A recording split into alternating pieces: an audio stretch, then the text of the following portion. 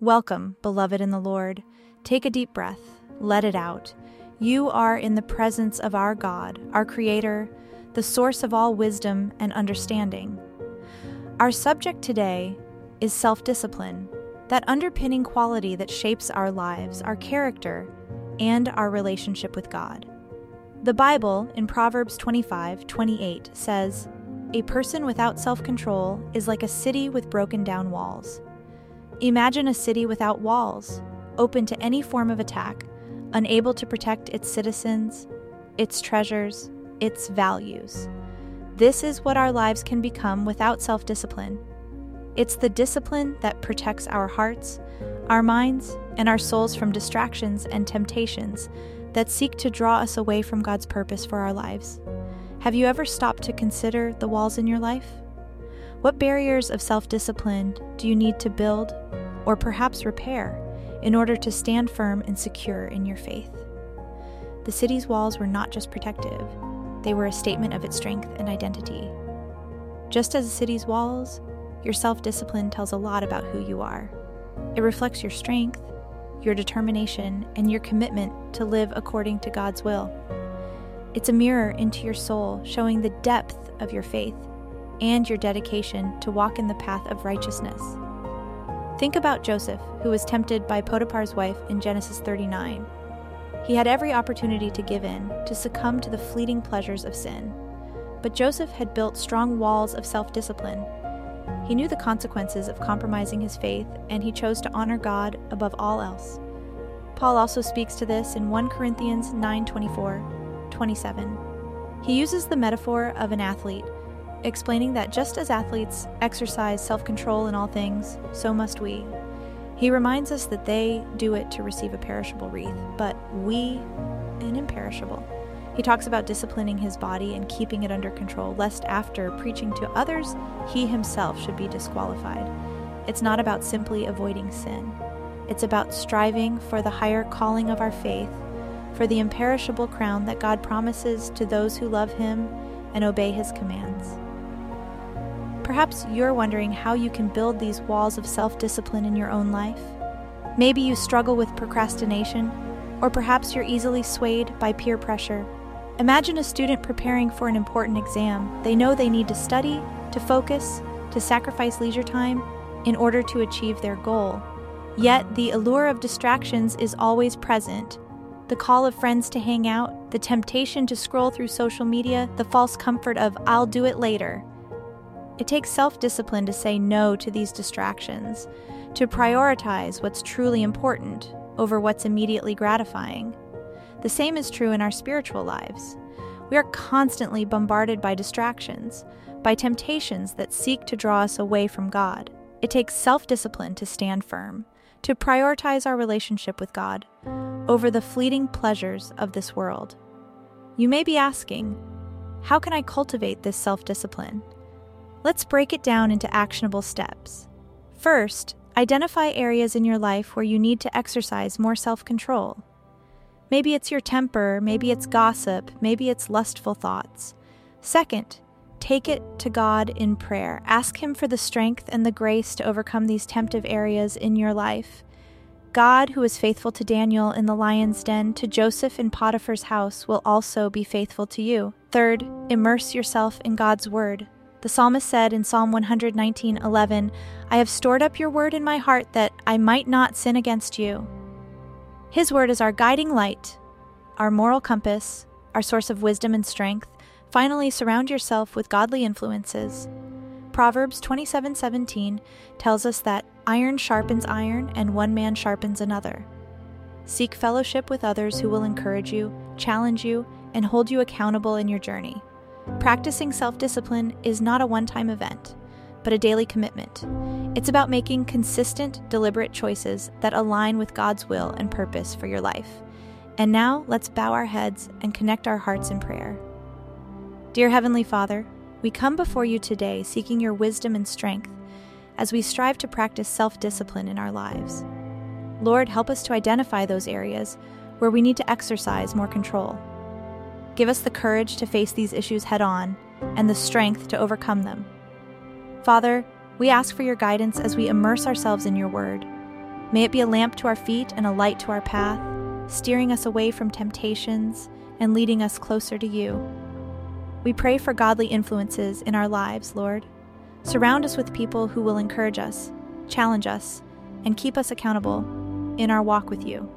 God, we acknowledge that self-discipline is not easy. There will be times when we stumble, when we falter, when we feel like giving up. But we know that with you on our side, we can do all things. Let's revisit the imagery of the walled city. Each brick in the wall represents a choice, a conscious decision to put God's will before our own desires. Brick by brick, choice by choice, our walls of self-discipline grow stronger, and our city, our life, becomes a testament to God's grace and our commitment to His divine purpose. The Apostle Paul, in his letter to the Galatians, in chapter 5, verse 22, 23, teaches us about the fruit of the Spirit. He states, "But the fruit of the Spirit is love, joy, peace, patience, kindness, goodness, faithfulness, gentleness, and self-control. Against such things there is no law." These are not just qualities to aspire to. They are the natural result of living in the Spirit, of surrendering to God's will, and cultivating self-discipline in our lives. Every choice we make to live by these virtues reinforces our spiritual walls and deepens our relationship with God. So, what does self-discipline look like in practical terms? It's choosing to start your day with prayer, even when you'd rather sleep in. It's choosing to study God's Word, even when there are 100 other demands on your time. It's choosing to speak kindly, even when you're angry. It's choosing to forgive, even when you're hurt. It's making these choices again and again, day after day, until they become a part of who you are. Until they become so ingrained in you that they are no longer choices, but instinctive responses to life situations. In the world's eyes, self-discipline may seem like sacrifice, like giving up our freedom. But in reality, it's the key to true freedom. The freedom to live in the Spirit, to experience the deep, lasting peace that comes from knowing you're walking in God's perfect will.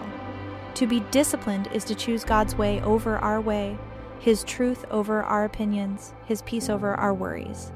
And each time we make this choice, we're not only strengthening our spiritual walls, but also drawing closer to our Heavenly Father, getting to know Him more intimately, understanding His heart in a deeper way. Remember, our God is a loving Father. He does not expect us to navigate this journey alone. He is with us every step of the way, guiding us, strengthening us, molding us. He sees our efforts, our struggles, our determination, and He is faithful to complete the good work He began in us.